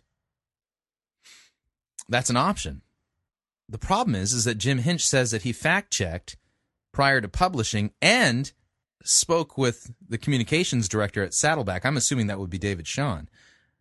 After the article was published, and that the member at Saddleback, the communications director there, said that the story was factually correct, and that was on February 27th. At the end of the week, Rick Warren took a different tact. Which is it? So is Jihad Turk lying and manipulating? Or is Jim Hinch really trying to pull a fast one, fabricating the story, making up stuff? Maybe he went to press without ever really checking with the folks at Saddleback and doing the fact checking and didn't do his due diligence. But that seems a little odd because that type of lying rises to the level of libel that would make the Orange County Register legally liable for what was put in print. Seems highly unlikely. The only other option is that Rick Warren hasn't been telling the truth. And I would point to November of 2006 and his dust-up with Joe Farah of WorldNet Daily regarding statements that he made in Syria, then denied making, but then was proven via audio that he did make, as maybe evidence that we got a big problem here with Rick Warren, and that he's not telling us the whole truth. What do you think? If you'd like to email me regarding anything you've heard on this edition or any previous editions of Fighting for the Faith, you can do so. My email address, talkback@fightingforthefaith.com. Or you can ask to be my friend on Facebook. It's facebook.com/Pirate Christian. Or you can follow me on Twitter. My name there, @Pirate Christian. We are well into hour number 2. When we get back, 3 really good, really short sermons for you. I think you'll enjoy them. We'll be right back.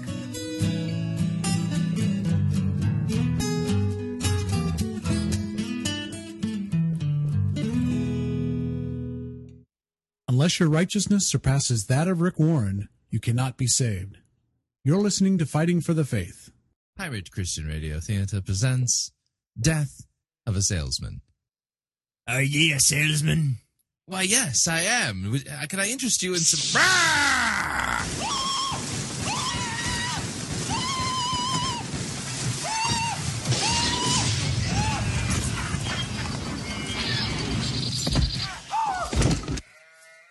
listening to Pirate Christian Radio.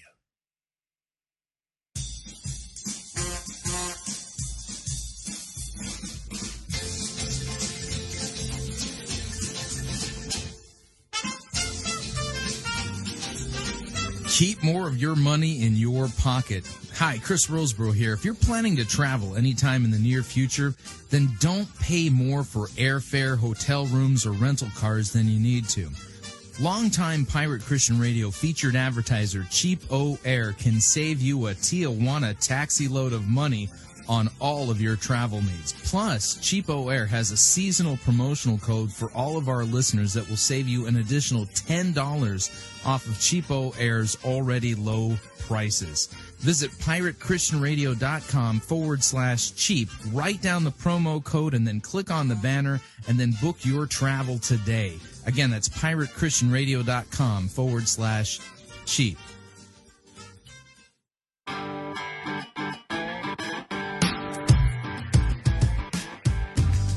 Okay, we're back. Hour number 2 of Fighting for the Faith sermon review time. We're gonna be doing a Pastor Cy Van Manen three-peat. It sounds ridiculous, I know, but work with me here. His sermons are short. You know, they say brevity's the soul of wit. I think he gets that. Here, let's cue up our sermon review music.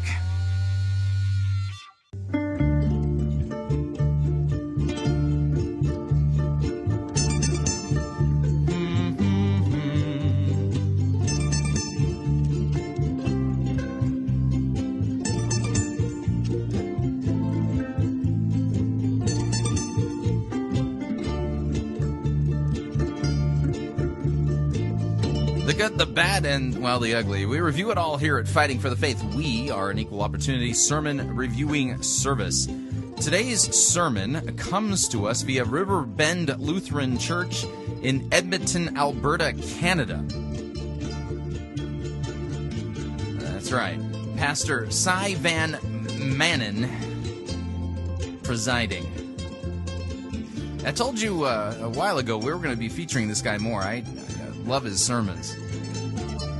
So the 3 sermons we're going to be listening to in this order. The first one is entitled Lightning Eyes. The second was entitled Sacrifice of the Son. The third, The Reality of Death. The first sermon is based on 2 Kings chapter 2, verses 9 through 12. Sacrifice of the Son is from Genesis chapter 22, verses 1 through 18. And The Reality of Death is at Mark chapter 8, verse 31.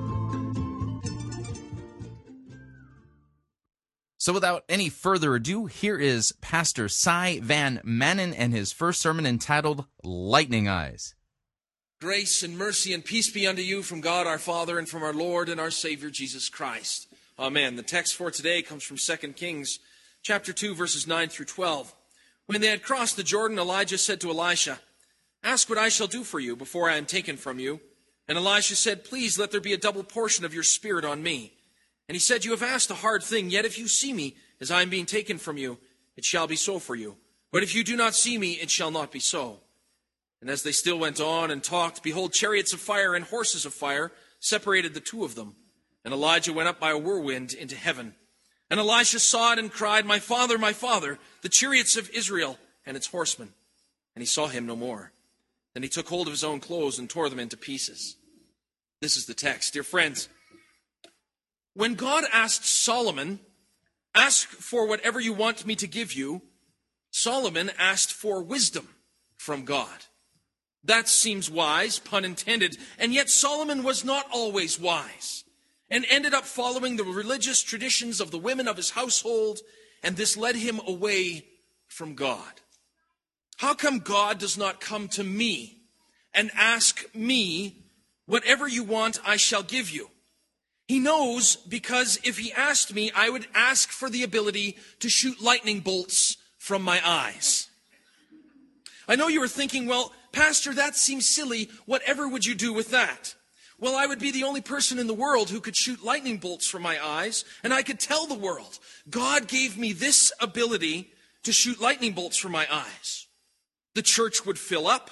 People would come from all over to watch me blast targets on the altar, or we could throw the offering plates in the air and scorch them as they went by. This ability would only confirm that God is real and true. People could easily believe in God as being real if they saw me shoot lightning bolts from my eyes. Sure, it would probably distract from the fact that worship is truly all about Christ and what he has done for us. But our ranks would swell, our coffers would fill, and people would believe. Or would they?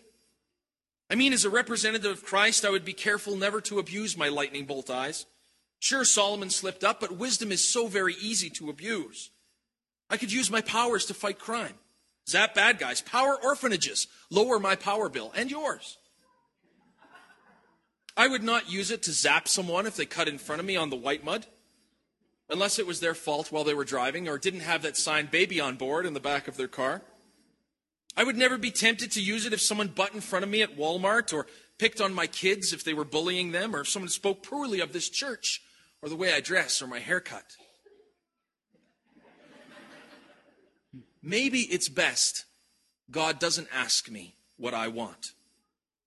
Although many people ask the question, well, if God is God, why doesn't he just show himself? If God is God, why doesn't he give you Christians all superpowers or give us a sign? I think things would probably go awry if he gave every Christian superpowers, like lightning eyes. And Jesus says of a sign, a wicked and adulterous generation asks for a miraculous sign. So why does God not just show himself to the world? In the text for today, we see Elijah drawn up into heaven by a whirlwind. I know I see this text and say, neat, I hope that's how I get to go. But God does not do this kind of thing for no reason. Elijah's course to heaven was set. He was going to heaven. God could have had him just disappear, but he does not. God picks up Elijah in a fiery chariot and horses of fire and transports him to heaven. Why? Well, in Elijah's time, the word of God came through the prophets. But how many prophets were there in Israel? In 1 Kings, after his showdown with the prophets of Baal, Elijah runs for his life. And God comes to Elijah, and Elijah says this to God: the Israelites have rejected your covenant. They have broken down your altars. They have put your prophets to death with the sword, and I am the only one left. And now they are trying to kill me too. Now, Elijah was wrong about the numbers, because God tells him that he reserved a remnant for himself of God-fearing people. But there are not many of them. God's word came through these prophets and fell on deaf ears. No one listened to God's word, and no one cared. When I preach to you, I reference the Bible. Today I'm referring to 2 Kings. Elijah never referred to 2 Kings. Elijah was in 2 Kings. So the words he spoke were given directly to him by God himself. So if people were going to listen to Elijah, which they didn't, but if they were going to, how would they know to trust his words? Well, God gave Elijah miracles to back them up. So before Elijah is taken into heaven, Elisha and 50 disciples from Jericho are following. Elijah asks Elisha, "What shall I do for you before I am taken?" And Elisha said, "Please, let there be a double portion of your spirit upon me." I would have asked for lightning eyes, but Elisha rightly asks for an increase of faith. This ministry, their ministry, is hard, with no one in Israel really listening to God's word, and Elijah, the top prophet, is leaving. And Elisha knows that it's going to be tough. He's going to need a double portion of God's Spirit to get it done. So how does God do it? He shows Elisha. He shows him by carrying his master to the heavens in a fiery chariot. This display was not for Elijah, but for Elisha and the prophets, to embolden them, to raise them up for their work, to carry them on. Matthew records a similar thing in the New Testament. He says, when John heard in prison what Christ was doing, he sent his disciples to ask him, "Are you the one who was to come, or should we expect someone else?" Jesus replied, "Go back and report to John what you hear and what you see. The blind receive sight, the lame walk. Those who have leprosy are cured, the deaf hear, the dead are raised, the lame walk. Good news is preached to the poor. That's right. God shows himself through miracles, through acts of power, through the healing of the sick, and through fiery chariots. He did this to build the faith of his people. So why not today? Why doesn't God just show himself to us? Why doesn't he just give me lightning eyes?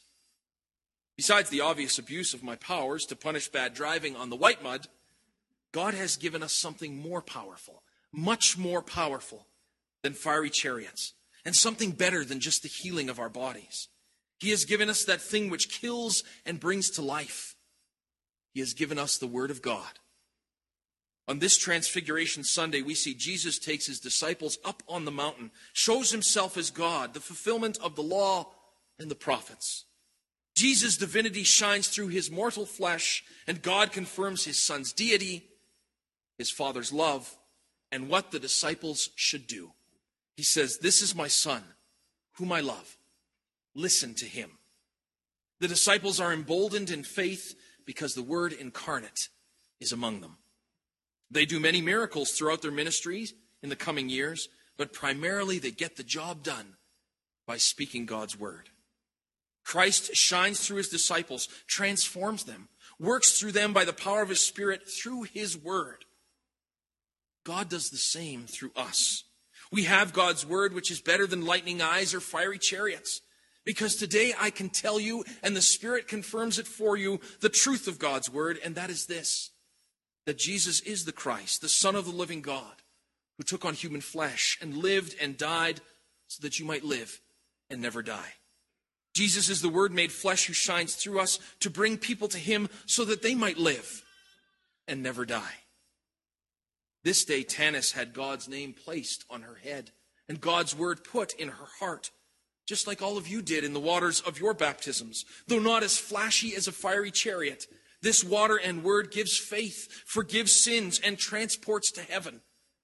For this day, Tanis was given God's gift in these blessed waters: forgiveness, deliverance from death, and the promise of life everlasting. Though not as flashy as a fiery chariot, God gives us his very body and blood this day, hidden in with and under the bread and wine, to forgive your sins and strengthen your faith unto life everlasting. God comes to you through his Word, in his sacraments, to forgive all of your sins and keep you in the one true faith until the day he takes you home. Dear friends, your chariot awaits. It is the passing from this life to the next. Like Elijah, your course is set. Your salvation is secure in God's Son, and your sins are forgiven. Thanks be to God. Amen. And now let us pray. The peace of God, which passes all understanding, will guard your hearts and minds in and through Christ Jesus unto life everlasting. Amen. Amen. Okay. Here's sermon number 2. You'll notice they're kind of short. Entitled Sacrifice of the Son, based on Genesis chapter 22, verses 1 through 18. Here we go. Grace and mercy and peace be unto you from God our Father and from our Lord and Savior Jesus Christ. Amen. The text for today is from Genesis chapter 22, verses 1 through 18, focusing especially on verse 8. Abraham says, "God will provide for himself the lamb for a burnt offering, my son." This is the text. Dear friends in Christ, I did a memorial service for a young girl, age 8 years old, whose mother was one of our teachers at Dakota Boys and Girls Ranch in Minot, North Dakota. This young lady of 8 was playing soccer one day when she came off the field and told her coach she had a terrible headache. After some time, her mother, the teacher at Dakota Boys and Girls Ranch, put her in the car and started off to the hospital. On the way to the hospital, her daughter passed out and never woke up again. The doctor determined she had a massive brain aneurysm and died very quickly once she had passed out in the car. They harvested her organs and sent them to the Mayo Clinic to be transplanted in the bodies of children who needed healthy organs to live. As I prepared for that memorial service, many of the staff came to me and asked questions like, does she have any other children? Can she have any more children? At that time, I didn't really know. I heard later that she said the only comfort she took in the loss of her daughter was this. She said, "My only comfort is that in her death, she sacrificed her organs so that other children could live." As I thought about her statement and the questions that people asked about the death of her child, can she have any more kids? I wonder if there is a good answer to those hard questions in the face of the pain of death.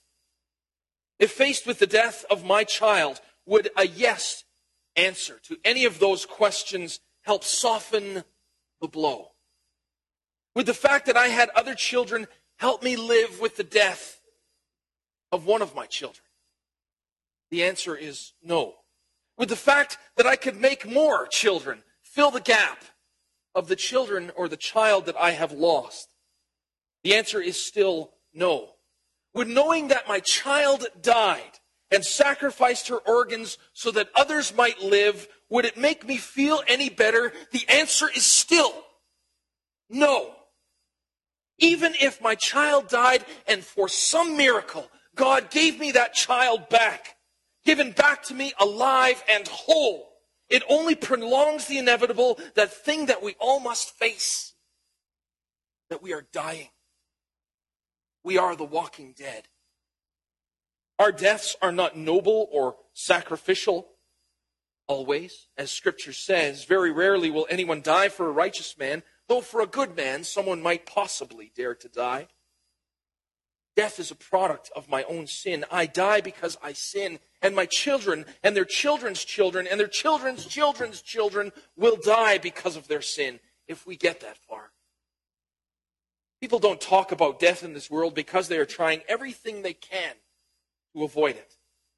But the fact of the matter is this: death is inevitable. If death is talked about, it is discussed in hushed tones and fleeting references because it is not the most popular subject at the coffee house or around the dinner table.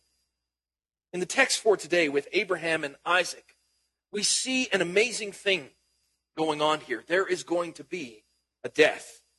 The Lord requires one, a sacrifice. But the Lord does not just ask for a usual sacrifice. He asks for an unusual death. He asks for the death of a son. And not just any son of Abraham, but his beloved one and only son. We certainly don't know what went through Abraham's head. He probably didn't ask himself, well, can I have another? This son was born to him in his old age, and Sarah was well beyond her years of childbearing. What we do know is that Abraham did not hesitate to do what was asked of him. He got up early and set about this grisly task without pause. How can that be? How could Abraham possibly do what God has asked of him, to sacrifice his one and only son? Was he really going to do it? Was Abraham really going to sacrifice his only son? Yes. Scripture says, then he reached out his hand and took the knife to slaughter his son. So how can Abraham carry this thing out? Well, there's this little statement, this little thing called faith that Abraham alludes to before he and his son get to the sacrificing part. Isaac asks him, the fire and the wood are here, but where is the lamb for the burnt offering? Abraham answered, God himself will provide the lamb for the burnt offering, my son. And God did. Abraham trusted. Maybe it was hard for Abraham. We don't know. But we do know that he trusted that God would provide. That in the face of the pain that he was going to go through, in the face of death, in the face of the loss of his one and only son, that God would provide Abraham a way to remain faithful. In the face of death, be it our own or the death of a loved one, God provides the necessary sacrifice to pay the price for us. In Abraham's immediate case, it was the ram caught in a thicket. But for all of us, for us who must face the reality of the pain of death, God did the unthinkable. He did not ask for our sacrifice, but he gave his one and only son, his beloved son, to sacrifice himself, to die the death that we deserved. God has provided a way. It is not a way to cope with death. It is not a way for us to deal with death. For God himself has dealt with death, dealt the death blow to death by conquering it once and for all for us on the cross. The ultimate sacrifice was made for sins, our sins, by Christ on that cross. The humiliation of Christ, the spitting upon of him, the beating and flaying of his flesh by the whip, the crown of thorns and the mocking, the bearing of the cross to Golgotha, the nails in his hands and his feet, the pain and the death, all sacrifice for us. The death of God's beloved one and only Son, for children, us who have gone astray. To pay a price that no death or sacrifice of ours could make. No death, not yours nor mine, not your children nor mine could pay. God spared Abraham's son from sacrifice, but did not spare his own son for our sake. Dear friends, what fills the void in the face of the death of a loved one? What calms our fears in the face of our own death? Nothing could replace my children or fill the gap that they would leave, except the promises of God, that they shall live and reign with him in eternity, that in death they will receive a better life than I could ever provide for them on this earth. What could possibly calm my trembling heart when I have to stare death in the face? Nothing I bring or think, beg for or sacrifice or desire can stop death. But I don't have to. Christ's sacrifice pays for my death. I have no fear of death in Christ. I embrace it. For Jesus' sake, we face death all day long. We are considered as sheep to be slaughtered. Jesus proclaims in the gospel lesson for today, the kingdom of God is near. Repent and believe the good news. And what is that good news? That God so loved the world that he sent his one and only Son, that whosoever believes in him shall not die, but have eternal life. Dear friends in Christ, the sacrificing has been done. Christ has won you the victory over your sin, your death. You will live forever. Thanks be to God. Amen. And now let us pray. The peace of God, which passes all understanding, will guard your hearts and minds in and through Christ Jesus unto life everlasting. Amen.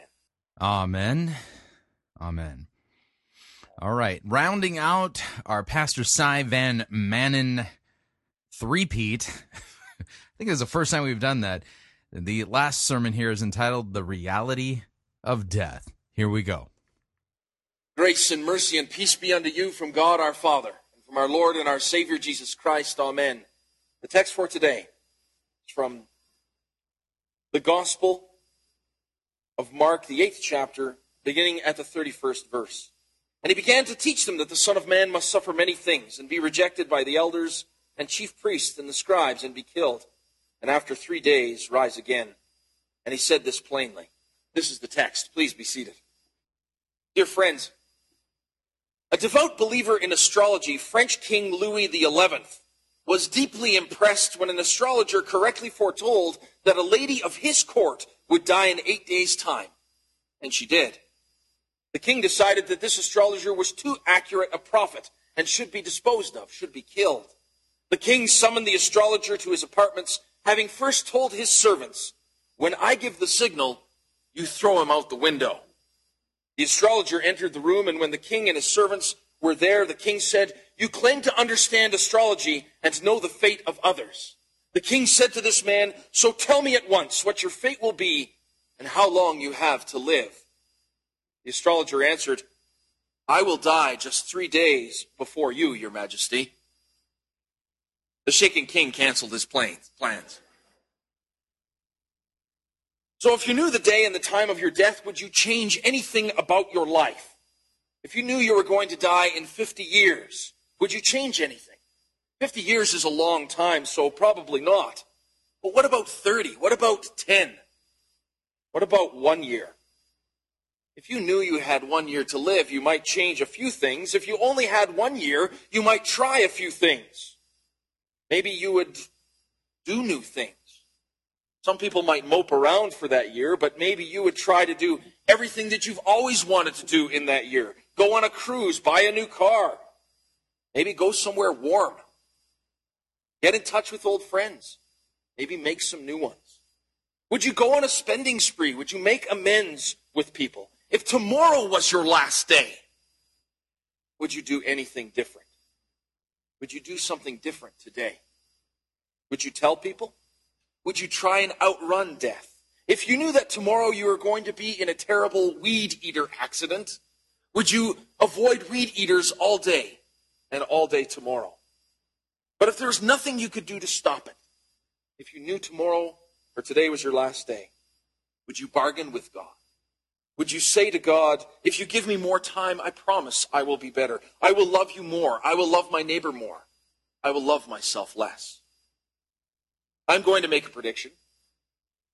You are going to die. The wages of sin is death, and we are sinners, and so death is also ours. But I don't know when. God does, but I don't know. And I know if I could know, I probably wouldn't want to know. If tomorrow was my last day, I know I wouldn't change anything. I know I couldn't change anything. Maybe I would plant that apple tree that I was going to plant. But I would not tell my wife because I wouldn't want her to spend her last 24 hours upset. Or if she got on the phone planning a party for the day after, I think that would be awkward as well. I would spend the night with my kids watching a movie like we always do or something like that. I would watch the sunrise. I would read the Bible. I would eat a ton of junk food because I wouldn't have to worry about losing the weight. I would not run from death, though, because there is nowhere to run. Death in this life is a guarantee, 100% chance of it happening. And yet we rile against it. We fight it. We try to prevent it. We run away. But there is nowhere to go. Still, we do not desire death. We do not relish the idea of death. And if you knew the exact time and date, probably wouldn't make it any easier. It would probably make it harder. In the text for today, we see Jesus, who knows all things, says that he is going to die. He tells his disciples that he is going to die. He told them he must suffer many things at the hands of the chief priests and the teachers of the law and the scribes, and he must be killed. Jesus knows he is going to be beaten and spit upon and whipped and mocked and have a crown of thorns pushed upon his brow. He is made, and he knows he's going to be made, to carry his own cross and finally be nailed to that cross through his hands and feet and suffocate to death while he hangs on it. He always knew this. Jesus says through the prophet Isaiah, I offered my back to those who beat me, my cheeks to those who pulled out my beard. I do not hide my face from mocking or spitting. I have set my face like flint. Jesus is God, and he can do anything he wants. He could have chosen not to come in the flesh to avoid the pain, but that is not our God. He could have planned to die a less painful death. He could have turned those who beat him into toads. He could have walked away from death, but he did not, because that is not our God. He not only knew the future, he planned his own death. He set his face like flint towards death. He knew it was going to be gruesome and painful, and yet was determined to go through with it. Why? To pay for the sins of the world, yours and mine. He loves us so much that he did not flinch at his death, but went through what was painful torture and death for our sake, so that we would have somewhere to turn in the face of death. For although physical death comes to us all, God offers us eternal life in his Son. He gives us somewhere to turn not only in time of trouble, but in the hour of our death. A few days before his death, Dr. F.B. Meyer, a British Baptist minister, wrote to a very dear friend these words: I have just heard to my great surprise that I have but a few days to live. It may be that before this reaches you, I shall have entered the palace. Don't trouble to write. We shall meet in the morning. Death is not the extinguishing of the light of the Christian. It is putting out the lamp because the dawn has come. Our Lord Jesus Christ has given us light in the darkness of death with his promises, the promise of salvation unto life everlasting. His tomb was empty, and so shall ours be. Because Christ died the death we deserved, we shall live to see his face. Each day, each new day for a Christian is a sunrise day. A day that even though death may come calling, it will never claim us. For we belong to Jesus. This day and every day, we belong through the waters of our baptism. If today is our day to pass from this life to the next, then rejoice, for the next life is the true life. Dear friends, your sins are forgiven in Christ, and for us to die is gain. For in death we shall pass from this life unto life everlasting. Thanks be to God. Amen. And now let us pray. The peace of God, which passes all understanding, will guard your hearts and minds, in and through Christ Jesus, unto life everlasting. Amen. Amen. That's what Christian preaching sounds like. Ah, man, just good for the soul. And so comforting and so true. Great job. All right, so what'd you think? We're at the end of another edition of Fighting for the Faith. If you'd like to email me regarding anything you've heard on this edition or any previous editions of Fighting for the Faith, you can do so. My email address, talkback@fightingforthefaith.com, or you can ask to be my friend on Facebook. It's facebook.com/Pirate Christian. Or you can follow me on Twitter. My name there, @Pirate Christian. Till tomorrow, may God richly bless you in the grace and mercy won by Jesus Christ and his vicarious death on the cross for all of your sins. Amen.